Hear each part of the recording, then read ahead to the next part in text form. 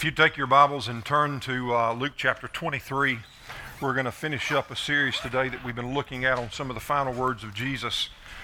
And we are very blessed here at Heritage. If you've not realized that, we've got some phenomenal musicians. And Brian, thank you for what you do.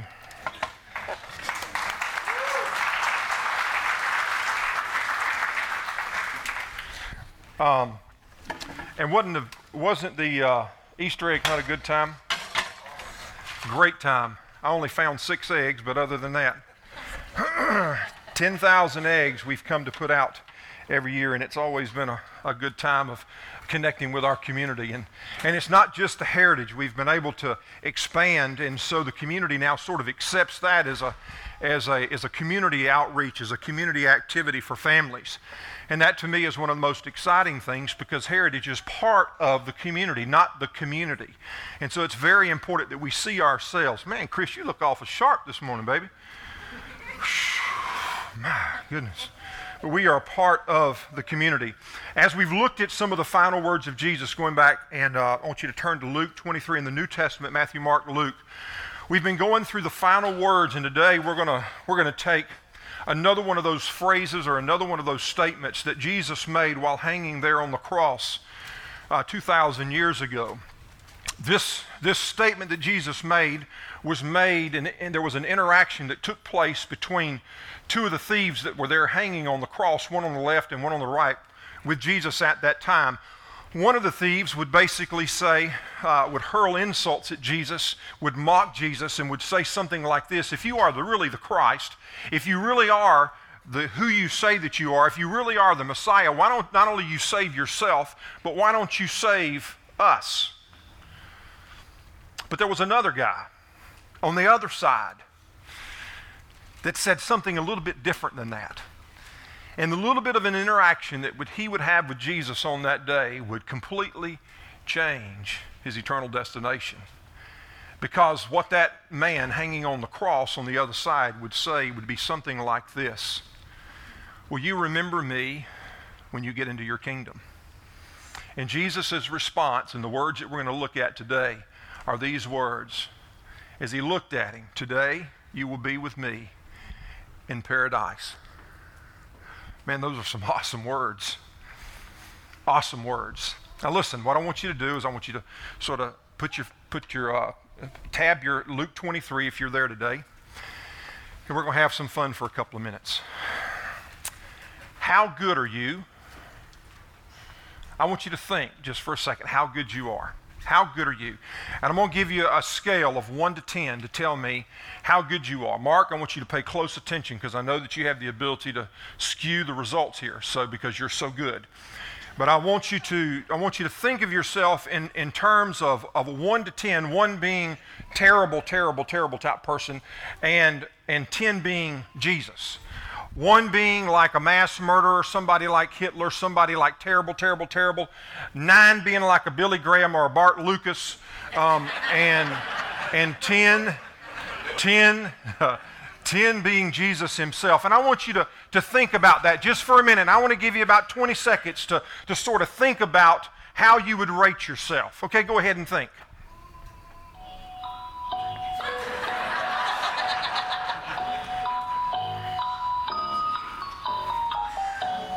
Don't look to the person on your left or right. Just think about yourself. How would you rate yourself? A little bit of extra time we needed this morning.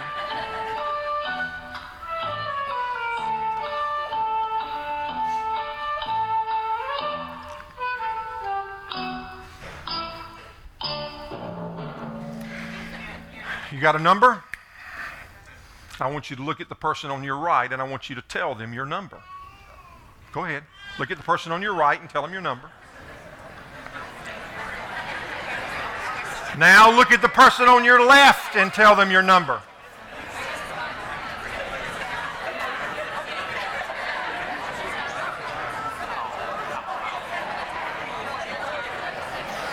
All right. I want to know something. Dana, how did you rate yourself? A 4 to 5. You must have been comparing yourself to your mom. Mr. John, how did you rate yourself? A number 1? Yeah, I started to go minus, but I was...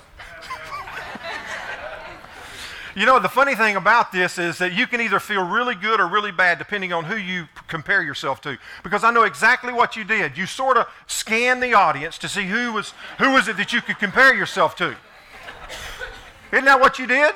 I know you did. I know that's what we all do. And so you either have the ability in this project to go, I feel really good about myself, you know, or you go, I don't feel so good. You know, if you're sitting next to the person that has sort of been in jail and had all these issues and all this stuff going on, you go, well, man, I'm all right. At least I ain't been in jail, right, Steve? At least I don't have tattoos like that guy. Woo! Man, he's had it rough. Or then again, you might be sitting by somebody that's really seems to have it all. You know, they got that new car, new house, new wife, new baby, and everything they seem to touch turns to gold. And as you sit beside them, you're like going, well, I just feel so terrible about things. That's the truth. And we do that all the time. We love to be able to compare ourselves to other people. But what we're going to do today is we're going to look at a story. And we're going to look at the story of two people that according to culture weren't that good. These were two guys that were hanging on a cross, and if you would have compared yourself to them, you would have felt that you were a pretty good person based on the things that they had done. And here these guys were being crucified. In the center was Jesus, and on the left was one criminal, and on the right was another criminal. And let's pick up Luke chapter 23, verse 32, and let's see what these passages of Scripture tell us today. As we look at the words, today you will be with me in paradise.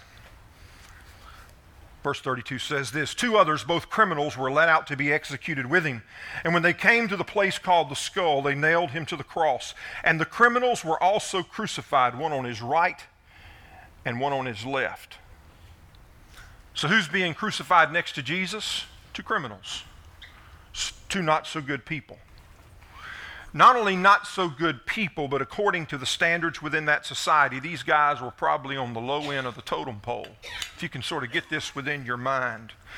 And if we look at it, it was during Jesus' time that crucifixion was one of the ways that somebody could be put to death. There were other forms of killing somebody, of executing somebody, whether it was stoning or burning somebody at the stake. But the issue with crucifixion is that it was a way of publicly humiliating somebody as well as bringing about extenuating pain. As a matter of fact, the word slow and painful death, you know, we hear slow and painful death, the word excruciating flows out of or means out of crucifying. And crucifixions didn't happen in a private setting. They were very public events, and these guys were put on public display because they wanted you to know the power and the might and the awesomeness of who Rome was. And so they had pinned or placed these crucifixions like a billboard so that they would be seen, so everybody would be able to see the might and the cruelty of the Roman Empire. And as we've said before, thousands and thousands of people have been crucified. As a matter of fact, stories tell that on one day there were hundreds that were crucified, and so many people were crucified on that day that they quit crucifying because they ran out of timber to be able to nail them up. It's a cruel, cruel way. The Romans actually ran out of wood. But the truth is this, is that we don't remember, Steve, the crucifixion because of the thousands of people that have been crucified. But we actually remember crucifixion and what took place that day 2,000 years ago because of one man who was crucified, a man by the name of Jesus Christ. Let's continue on reading as we read on there in verse 34, because the Scriptures tells us how Jesus responded to those people that were ridiculing and torturing him that day. Jesus looked at them, and this was another set of words that we looked at earlier on in our series. Father, forgive them, for they don't know what they're doing. And the soldiers gambled for his clothes by throwing dice, and the crowd watched, and the leaders scoffed. He saved others, they said. Let him save himself if he's really God's Messiah, the chosen one. And the soldiers mocked him too by offering him a drink of sour wine. They called out to him, if you are the king of the Jews, save yourself And a sign was fashioned above him with these words, "This is the King of the Jews." One of the criminals hanging beside him scoffed, "So you're the Messiah, are you? Prove it. Prove it by saving yourself. And us too while you're at it." But the other criminals protested, "Don't you fear God even when you have been sentenced to die? We deserve to die for our crimes, but this man hasn't done anything wrong." And then he said, "Jesus, remember me when you come into your kingdom." And so here's a guy who's probably the worst of the worst, who deserve to die according to their culture, according to their systems, according to their rules, and according to their regulations. Here's a criminal, a guy who probably ran around on his wife if he was married, a guy that probably cheated his friends out of finances if he had any friends. Here's a guy who by the law deserved death, and a guy who couldn't do enough right to correct his wrongs. And Jesus looks at him at the last minute, hanging on the cross, and he answers him, and he says this, "Today you will be with me in paradise." Today you will be with me in paradise. And what takes place here within the midst of this story is that it completely diffuses one of the misconceptions within our society today. That it turns away, it takes away an issue that many of us deal with and we say that we've got a handle on. See, there are some of us here today that believe that we have a misunderstanding that it's good people go to heaven. And Jesus deals with that issue right here on the cross when he says, "Today you will be with me in paradise." Good people go to heaven, that's what we say. But a question that we would have is, how good do you have to be able to get into heaven? How good, just how good does somebody have to be? I mean, it's easy for us to believe that, Sharon. You probably have friends that work with you to believe that. Fred, you probably have got friends that work with you down where you work that believe that. You have friends or neighbors that believe good people go to heaven. And it seems logical. I mean, it seems logical. I mean, it seems to be fair, doesn't it? I mean, if there's a good God, it would seem that he created a good heaven. It would seem that good people go to that good heaven provided by a good God. I mean, it would seem to be fair, wouldn't it? Bad people go to hell, good people go to heaven, good things happen to good people, bad things happen to bad people. I mean, you've sort of heard that logic before. Or another advantage of thinking that good people go to heaven is maybe something like this. Well, I will get in because I'm sort of good. I'm at least good enough, I think. Since I'm not a bad person, I haven't been to jail or I haven't killed anybody, most of us in this room would probably say, "You're a pretty good person." And you think about that. I mean, sometimes we want to be really humble and say, "I'm a 1 or I'm a 2. But deep down inside of us, we probably consider ourselves to be somewhat good people. What about this thought? It sort of motivates. If I believe that good people go to heaven, it sort of motivates me to do better, to do good things. If good people go to heaven and that's where I want to go, I'm going to invest my life in doing some good things so that I can secure my place in heaven. And if I happen to do some bad things, I'm going to try a little bit harder and do a little bit more good things so I can offset the bad things. How many times do people tithe because they've done some bad things that week? We think we can buy God. Or how many times do we never miss church or never miss a Bible study because we want to follow up. We want to do good things. We want to offset the bad things. So if I do just a little bit more good than bad, I'll be okay.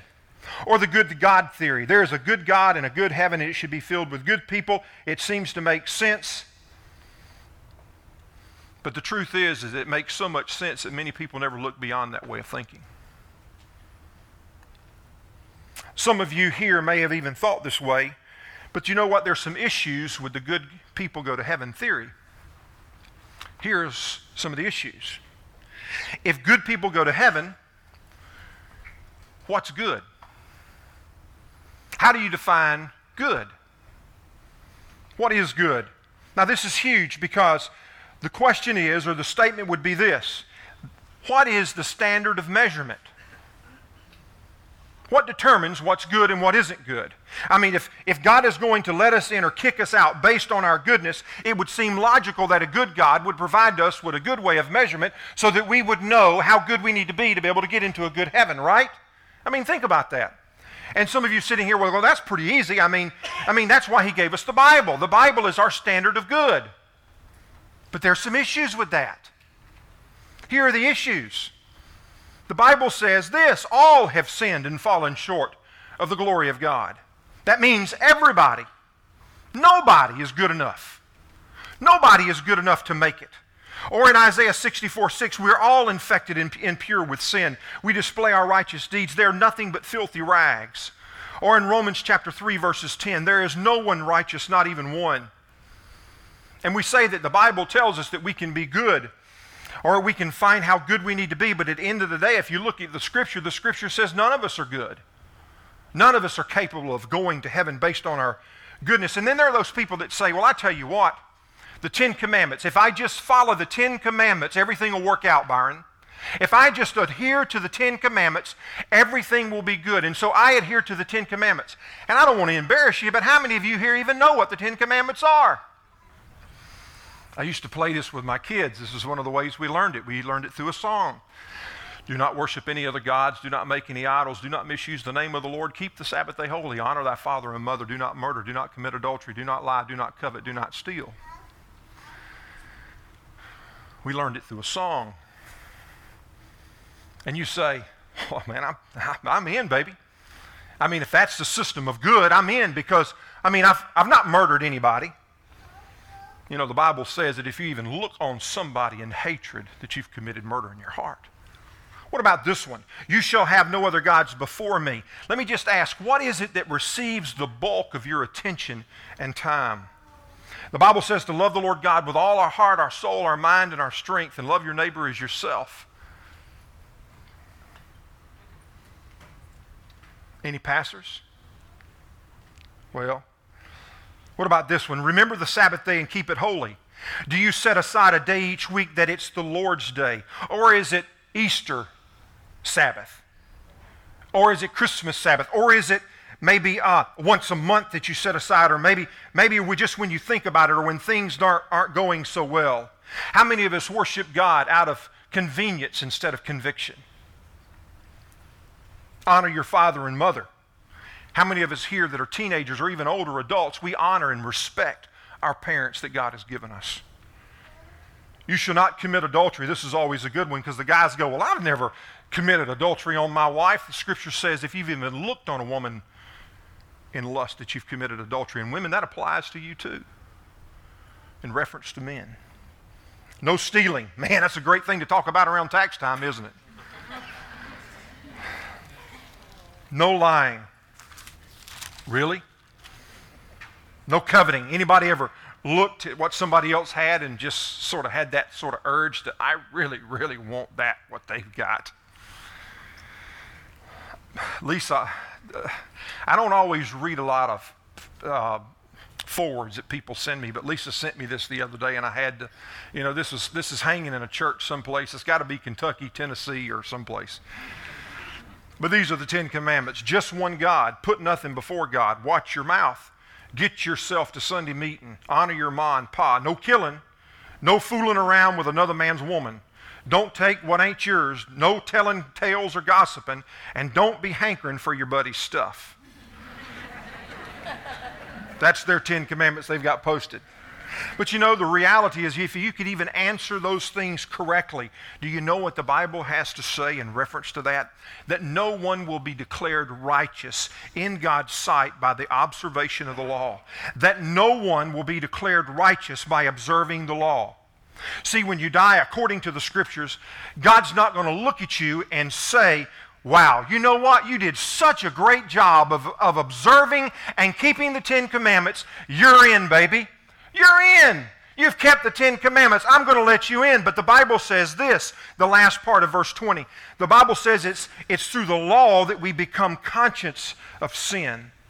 The Bible says that the reason that the law was given wasn't because it was something for us to keep, but it was to help us realize how sinful we truly are. I didn't say that. That's what the Scripture has to say. Paul said it in Galatians 3:11. So it's clear that no one can be made right with God by trying to keep the law. See, trying to be right with God by our own efforts just doesn't work. It's just not enough, guys. It's just not enough. Well, there are those that say, well, let me tell you where I get my standard of right and wrong. See, God has put this sense of right and wrong within me, that I know exactly what right and wrong is. And I do what feels right. And God will look at my motives and He will determine by my motives that everything is going to be okay. But you know what the problem is with this? How many wars and battles have been fought by people that thought they were doing the right thing? And they used God's word to be able to approve or disapprove what was taking place. And both sides say God is on our side. How many times, and still in today's church, have I heard issues that have taken place over different colors or nationalities where people have been mistreated? And it still happens today. And there are people that will stand in the pulpit and they'll raise God's word and they'll say, this isn't right, or this is wrong, or this is right, based on what I feel. I mean, how many people have used God's word to defend their positions based on their feelings? And if right and wrong is determined by our internal gauge, we find ourselves constantly changing based on our experiences and the emotions of the moments. I mean, the reality, guys, are that things change in life. Things change, feelings change, culture changes. How many misunderstandings that some things that I thought were wrong when I was younger, but now I view things differently because of my experiences in life. Those things that I held on to when I was younger, and all of a sudden I realized that, man, my way of thinking was wrong, but early on I thought it was right. It was my internal thoughts, my internal feelings. How many people around the world today are fighting for specific reasons and believe that they are right, and even willing to die for what they believe in? But just because they're willing to die for something, does that mean that it's right? No. Doesn't mean that at all. See, if good people go to heaven, the problem is that we don't have a clue as to what is good, because we don't understand what the standard of measurement is. But there's more to this story, Tracy. Because if good people go to heaven, what's the passing grade? I mean, is it 65%? Make a 65 and you can still pass by the skin of your teeth? If we're going to keep score, when do you start keeping score? When does it start? Where in life does it begin? So if you think good people go to heaven, the truth is we really don't know where we will end up, because we don't know what counts.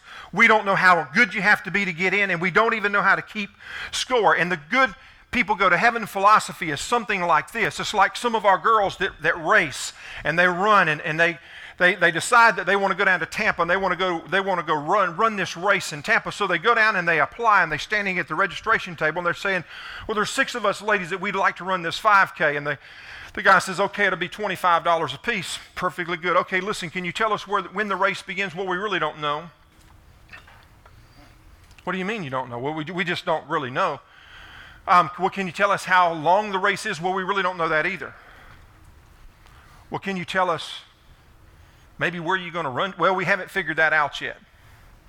Can you at least tell us where the finish line is? No, I'm sorry, we can't tell you where the finish line is, but when you get there, we'll blow a horn and tell you you've made it. I mean, think about that. If we think that good people go to heaven, it's something along the lines of that philosophy. But you know, the other thing that comes about when you start thinking about good people go to heaven is that if you believe that, or people believe that, it means that you're calling Jesus a liar. Now, I've met a lot of people in my life. I don't think I've ever met anybody, Cliff, that would be bold enough and willing enough to call Jesus Christ a liar in our day and time. That's a pretty bold statement. I mean, have you ever met somebody that said, I just want you to know that Jesus lied? Back in Jesus' time, there were the Pharisees and the Sadducees, and they believed that Jesus was a liar. And their job description was something like this: follow the laws and do good things so that you can be good people. And Jesus said to people that day in Matthew chapter 5:20, unless your righteousness exceeds the goodness of the scribes and the Pharisees, you will not enter the kingdom of heaven. See, even back then the question was, how good do we have to be? Can we be good enough? And Jesus said the best of the best weren't even good enough.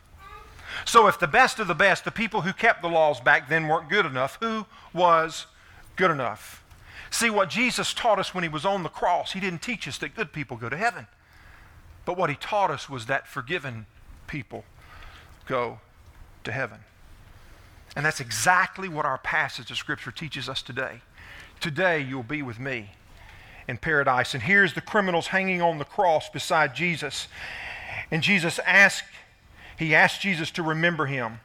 And you know, the funny thing is that criminal that was hanging there that day that asked Jesus to remember him had no time to go back and undo the things that he had done in his life. He had no time to go back, Troy, and work off the debt of sin that he had created in his lifetime. He had no way to go back and to undo what had been done. And what Jesus taught us that day while he was hanging on the cross was that it wasn't good people that go to heaven, but it was forgiven people. And that our eternity in heaven, Steve, doesn't hinge at all on our goodness, but all on his greatness. Isn't that awesome? And so the invitation to heaven isn't just open to those of us that are good, but it's open to every one of us that are willing to call on the name of the Lord. It was in Romans 10:13 that Paul said, whosoever shall call upon the name of the Lord shall be saved. Whosoever. Who is whosoever? Who is whosoever? Every one of us. And it wasn't based on your goodness. And it wasn't based on your position in society. And it wasn't based on how good your family is. And it wasn't based on what position you held in the church or how many times you had been to church. It was based solely and completely on the fact of what Jesus Christ did on the cross 2,000 years ago. And you know, there isn't a bunch of ways to get to heaven. Some of us think there are multitudes of ways to get to heaven, but the Scripture teaches, and John said it, Jesus said, I am the way, the truth, and the life, and no one comes to the Father except through me. Man, I am so glad that salvation isn't a system, but it's the result of a relationship. And the most awesome part about salvation is, Steve, that it's available to any one of us, regardless of where you are in life. Doug, regardless of what you've done, how you feel, what you think, what somebody else even thinks about you. It's available to every one of us. And the requirements for salvation, John 3:16, for God so loved the world that he gave his only begotten Son, that whosoever believeth in him would not perish but have eternal life. See, listen, these were two thieves that were hanging on the cross. Both of these guys were guilty. Both of these guys would die that day. But both of these guys needed a Savior. Both of them heard the same thing. Both of them have experienced the same thing during those last hours. But the clue was one was forgiven and one wasn't. What was it that made the difference? One believed, one trusted, the other refused. It's a choice. It was a choice. And the one cried out and said, Father, remember me. Why? Because he believed. And he trusted. See, there are some of you here today that have believed in Jesus and you've trusted in Christ. Fred, when did you trust Christ and believe that he was the Savior and that he died on the cross for you? 6 years ago. Mark, what about you? 4 months ago. Mr. Al, what about you? 65 years ago. Oh, Lord have mercy, 65 years ago. Steve, what about you? 2000. Bart? High school. Zach? 6 years ago. Danny? 5 years ago. Connie? 12, age 12. Age 12. Oh, you're thinking 1912. I was thinking, whoa, you look good for 1912. Byron? 1974. Wendy? Yes. Danielle? March 6th. Kenny? March 3rd, 2011. 2011, 2 months ago. Chad? 35 years. 35 years ago. Dottie Nelson? 1963. 1963. Awesome. Shh. Larry? 4 years ago, sitting in an office in Leesburg. John West? 1970. Kelly? About 17. 17. Not 1917, but when you were 17. Multitudes more of you guys I could ask that question. And so like the thief hanging on the cross, you cried out at that moment and you realized your sin and you realized that it wasn't about your works. It wasn't about your abilities, but you cried out at that time and you said, Jesus, remember me when you come into your kingdom. And you know what the Lord said to you? Today you'll be with me in paradise. Wow. What is it that keeps a person from trusting Christ?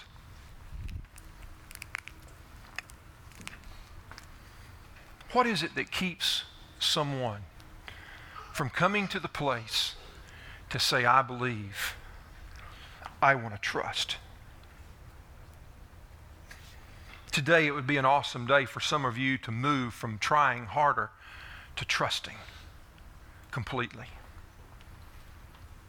To get off the spin wheel that rabbit gets on, or that little mouse, and he begins to running around. Because that's the theology that the devil would love for you to believe. He would love for you to believe that you can save yourself, and if you just work just a little bit harder. But Jesus doesn't teach that. He teaches salvation by grace through faith, not of works, lest any man should boast. And all it is, it's a gift. It's a free gift. And it's something that you receive when you don't deserve it. And how is a person saved? Paul said in Romans 10 that if we confess with the mouth that Jesus is Lord and believe in our heart that God has raised him from the dead, you shall be saved. What do? You realize your condition just like that thief did that was on the cross that day when he cried out, Lord, I believe. Because it was his belief in the fact that he was a sinner and that Jesus was the Savior that saved him that day. And the same can be here for you in Easter in 2011.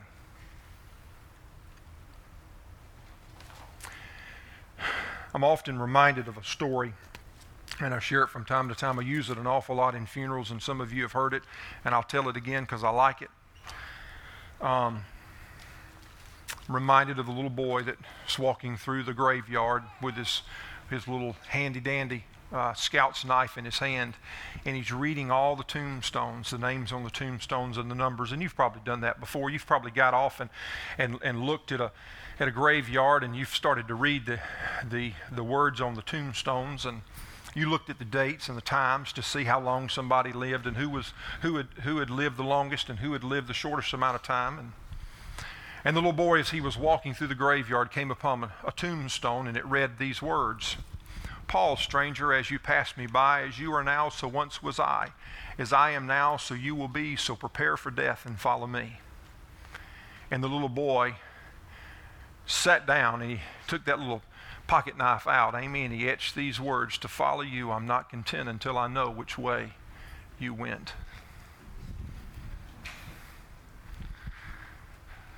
In the twinkling of an eye, there is no guarantee any of us will be here. We didn't know Butch a month ago when I left, that when I came back, that he wouldn't be here. Listen, guys, there is no guarantee for any of us. And my plea for you is don't wait Don't wait. Don't say, I've got more time. But if the Lord is pressing on your heart today and the Holy Spirit is pressing on your heart, what is it that keeps you from making the most important decision of your life? Because today could be your day. Would you pray with me? Father, we are so thankful as we go back and we read the Scriptures, Father. It isn't good people that go to heaven. It's forgiven people. There's some of us in this room that if we were to put ourselves in position with other people, we were to look at other people and we were to gauge our goodness based on them, we would probably shore up pretty well, because in society's culture, we're pretty good people. We pay our bills and we don't beat our spouses, and we go to church every once in a while. It's not good enough, though. From what I read in Scriptures, there's a lot of good people that are going to spend eternity in hell separated from the Father because they've never cried out and said, Jesus, I believe. I believe. But if you're here today and you see yourself as a sinner and you understand and you realize that you're a sinner, the Scripture teaches us exactly what we need to do if we come to that place that we want to trust Christ. Number one, admit our sin. Number two, believe that Jesus died on a cross and trust Him and commit to follow Him. So if you're here today and you've never trusted Christ, why wouldn't you make that decision today? I'm not going to say that trusting Christ is as easy as a prayer, but it begins with a prayer of you saying something like this. And if you're here today and you're at that place of saying, I want to trust Christ, I want to follow Him, I believe, you can pray something like this: Heavenly Father, I need a Savior. Jesus, I'm like that thief. No, I haven't. Have done anything that's worthy of death. But Lord, I know this right here, that I'm a sinner and that I need You, and I believe that You are my Savior. I am a sinner, and I know that I need to trust You to be able to go to heaven. I know that I'm not good enough, but today, Lord, I want to trust You. Father, I thank You for making it very simple. I thank You that You made it so that every one of us have an opportunity to receive Christ, especially me. In Jesus' name. And if you prayed something like that today, and if today you're saying that I want to cry out and I want to follow Christ, as Brian plays, I just want you to stand. With your heads bowed, if you're here today and you're saying, I just want to follow Christ, I want to trust Him, I want to say yes. I don't want to believe in my goodness anymore, but I want to believe in what Jesus died on the cross. As Brian plays, I just want you to stand where every head is bowed. I just want you to stand right there where you are. Anybody? I don't want to believe in my goodness. I don't want to believe in my abilities. I don't want to believe in any of that anymore. But today I want to believe that Jesus died on the cross for me. Is there anybody here that would say, be willing to stand and say, I believe, I want to trust Christ? Anybody?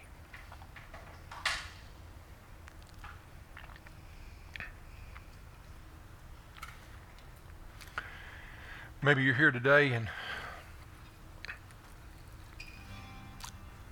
there's been a time in your life when you've cried out to the Lord and you said, I've trusted Him.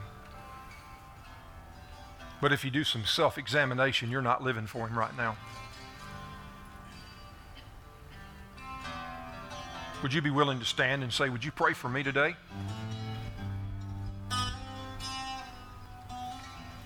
We aren't saved by our works, but the Scripture teaches us that you'll know by the fruits that they bear. Anybody that would be willing to stand today?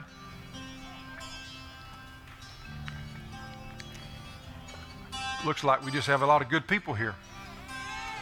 Anybody?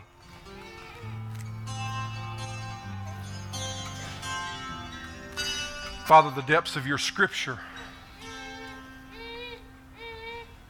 are so enlightening, Lord, when we spend time in them. And the reality of what we've learned today, dear Jesus, is that it's not good. No, there's nothing good within us. The only good thing within us is you, is Jesus Christ living inside of me. Father, I pray that as we leave this place this morning, that those of us that are Christians here, that we would understand, Lord, we've been saved to live for you. And God, to live out a heritage of faith means to go out into the world and just not talk more about Jesus, but Father, to live for Him. It means that when we go into the workplaces, it means that when we go into the highways and the byways of life, that God, people recognize us as believers because of our lifestyles. And that's a challenge for us because God, their world says there is no difference these days between those on the inside and those on the outside of the church. And Lord, there's a problem with that. If that's the way we live, God forbid. May people see the difference within us because we're Jesus followers. May we not run and hide, but Father, may we proclaim you to the heights of the mountains, a city on a hill that cannot be hidden.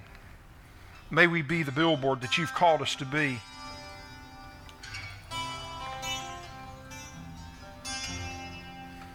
Father, I thank you today that you provided a way for even somebody like me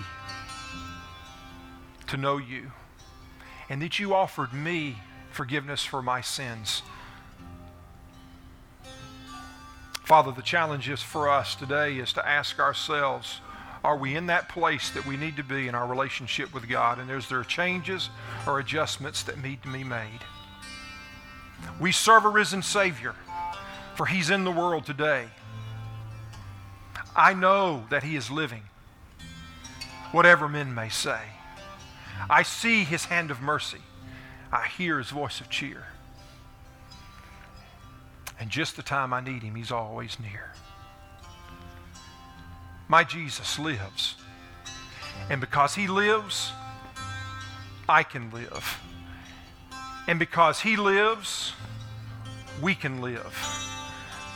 And because He lives, we have the truth to impact a world and change the lives of people around us because we have the message of the gospel. Father, thank you for this day. And Father, how excited we are to be able to proclaim the greatness of who you are. May our dependence never be on our goodness, but always on your greatness. And Father, today we say thank you, Father. Thank you, for we serve a risen Savior. In Jesus' name we pray. Amen.